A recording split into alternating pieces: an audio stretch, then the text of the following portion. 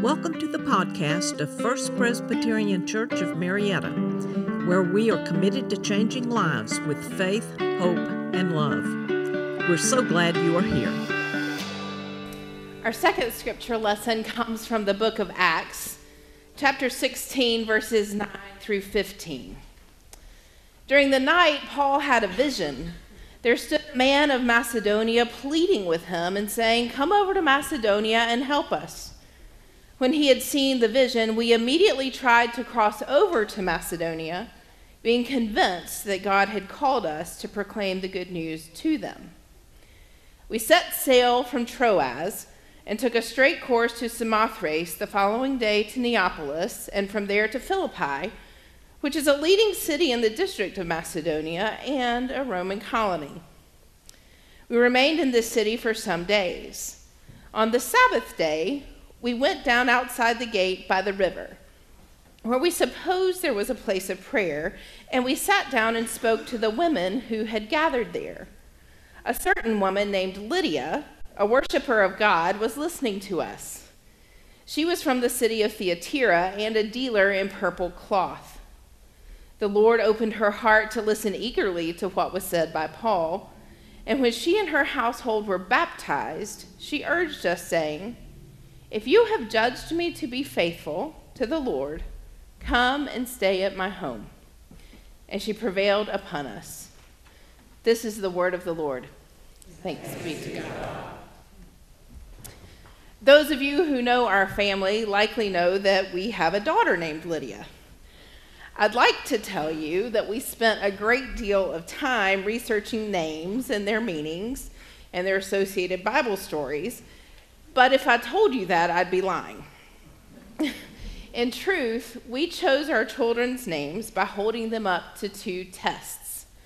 One, could he or she be president with their name? And two, if they ended up not being terribly attractive, would their name make it worse?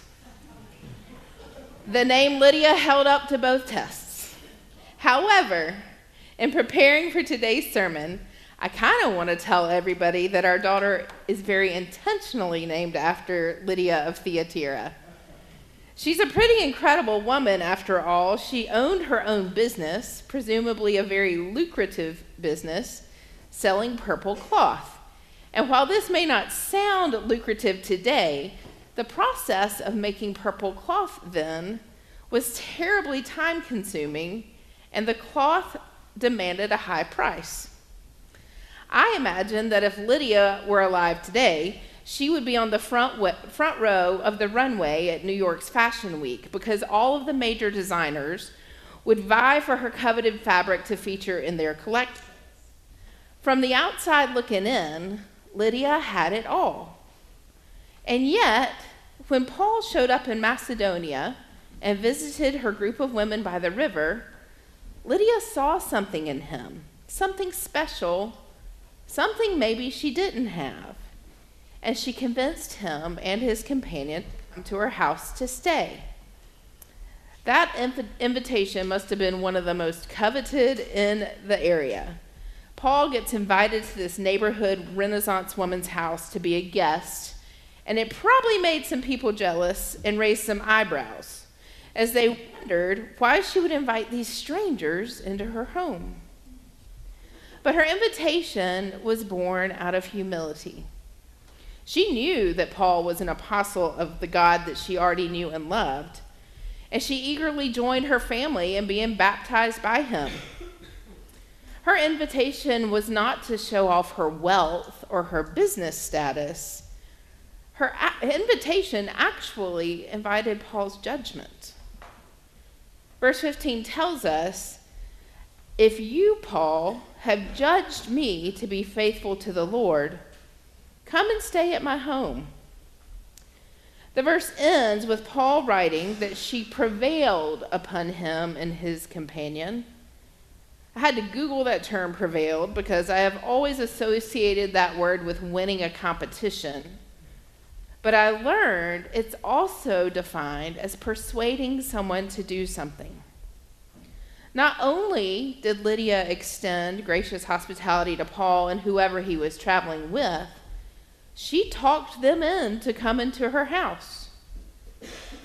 Why wouldn't Paul immediately accept an invitation from this woman? It certainly would have been a place that would have been comfortable. The food was likely top-notch, and the accommodations far nicer than some of the campsites they had built as they traveled to Macedonia after Paul's vision.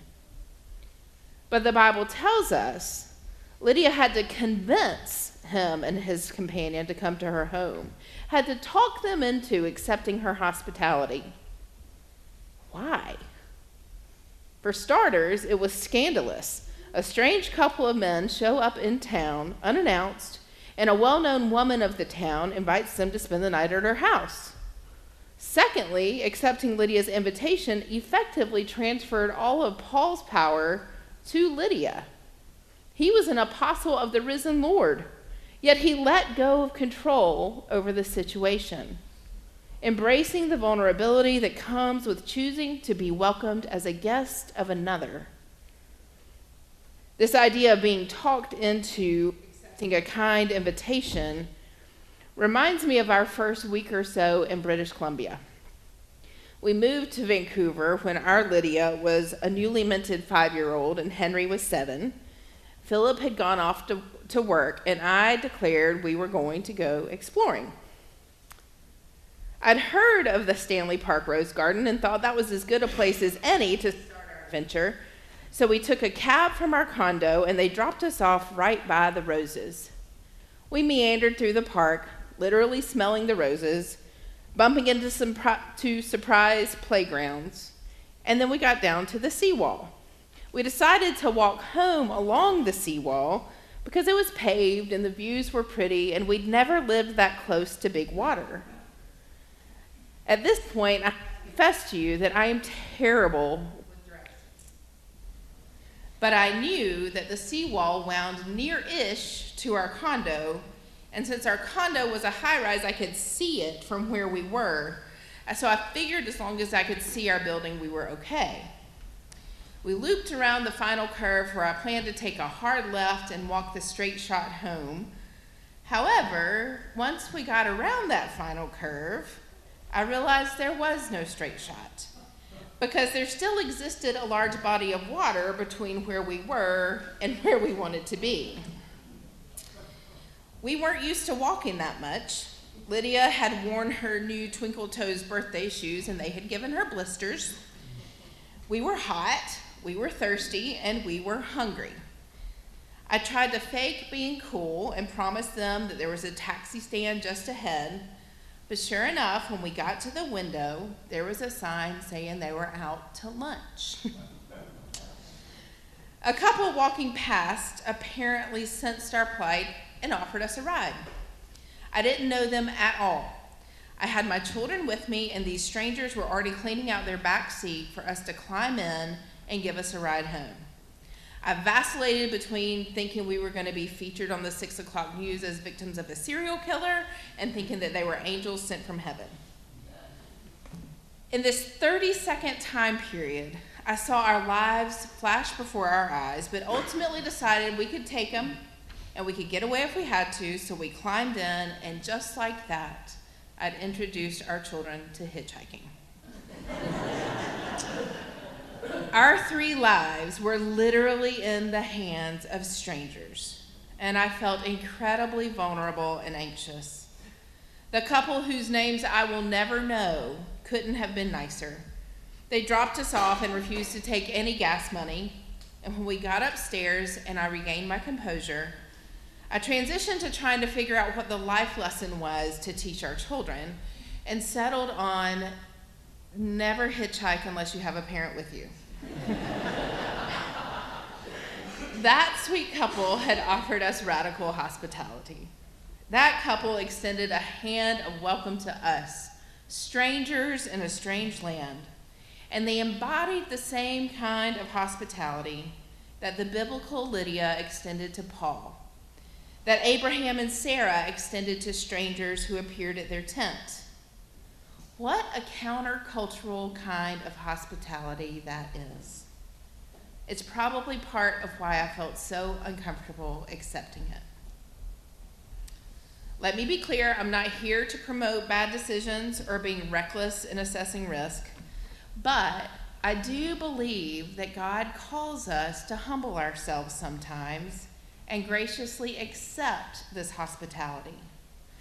My undergraduate degree is in travel and tourism, so it's rooted in the business of hospitality. And the definition of hospitality is the friendly and generous reception and entertainment of guests, visitors, and strangers. Friendly and generous reception of guests, visitors, or strangers. There's a marked difference, however, in the act of extending hospitality versus receiving it. Think about Paul. He had a vision in his sleep of a man asking for help in Macedonia. He woke up the next morning and started off, presumably with no hesitation, on a long journey in response to God's call. Paul traveled as a visitor, a guest, a stranger, through multiple towns and cities, rules and regulations, crossing multiple borders as he went. Can you imagine keeping up with all the different rules as he moved from modern-day Turkey to Greece? That was a 350-mile journey. Border crossing is something our family is no stranger to, because during our almost 4 years in Canada, we lived about an hour away from the closest U.S.-Canada land crossing. International borders are funny things. We could sit in our car and we could see the U.S., but we were in Canada. There was no line painted on the ground. We were under the same sky. The topography didn't look any different, but the booth through which we passed meant that we had exited one country and entered another. We did this with some regularity. Crossing from Canada into the U.S. was always a homecoming. We crossed the border with U.S. passports. Our car made more sense because it was in miles per hour instead of kilometers per hour.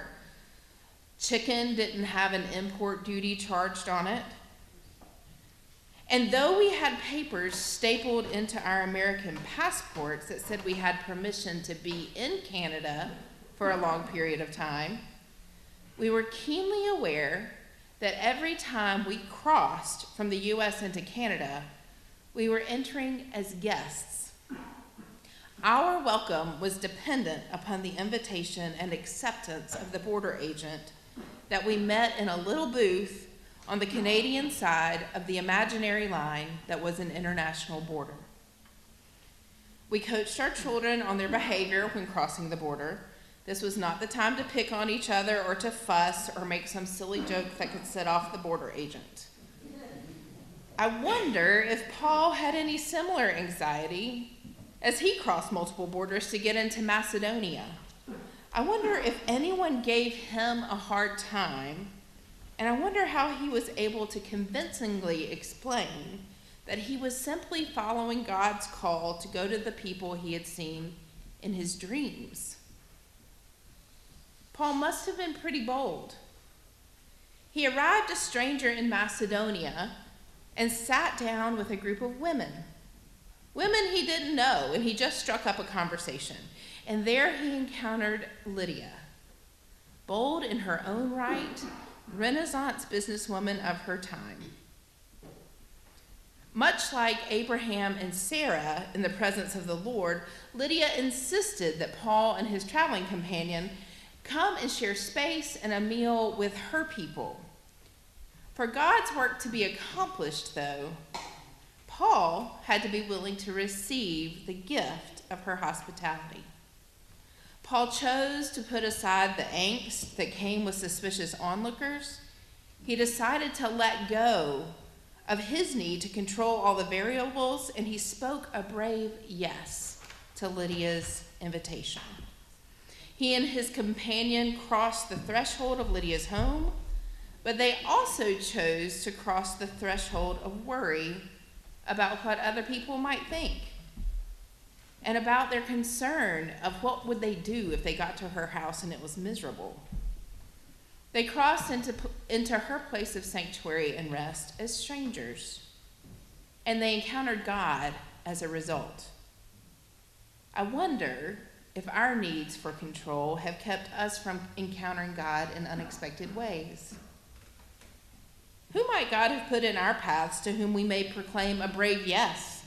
How might God be inviting us to lean into vulnerability and accept an outstretched hand of welcome?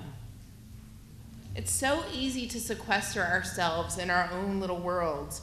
We need to dust, we need to bake something homemade, the yard needs tending, or we're just worn out. But the reality is, our world can become our silo if we don't venture beyond its borders. So today, I invite you to remember a time when you've uttered a brave or maybe a very tentative yes. Who was your Lydia, and who gave you space to be Paul? Think about that person or people. Consider which borders God is calling you to cross. Whatever the case, consider Abraham and Sarah, consider Paul and Lydia, and remember that whomever God is calling you to engage with in humility and in vulnerability, they just may be the person God may accompany into your home. And don't we want to welcome God with open arms? Don't we want people to know that where we live is a place of extravagant hospitality? Don't we want to experience extravagant hospitality? And extravagant may look as simple as a glass of sweet tea on a hot day, or icy pops on the deck with neighborhood children, or a cold watermelon with a neighbor you don't know very well. As we continue our exploration of how the Holy Spirit is calling us into partnership in God's work in the world, I ask you to consider who you might invite to your home this week. Maybe it's a neighbor you don't know well. Maybe it's the parents of your children's best friend. Maybe it's your own child who you haven't seen in a while. Maybe you know them well, maybe you don't. Maybe you're feeling called to accept an invitation you've been putting off. Take a moment, pull out your bulletin, and write the name of who you plan to extend an invitation of radical hospitality to this week.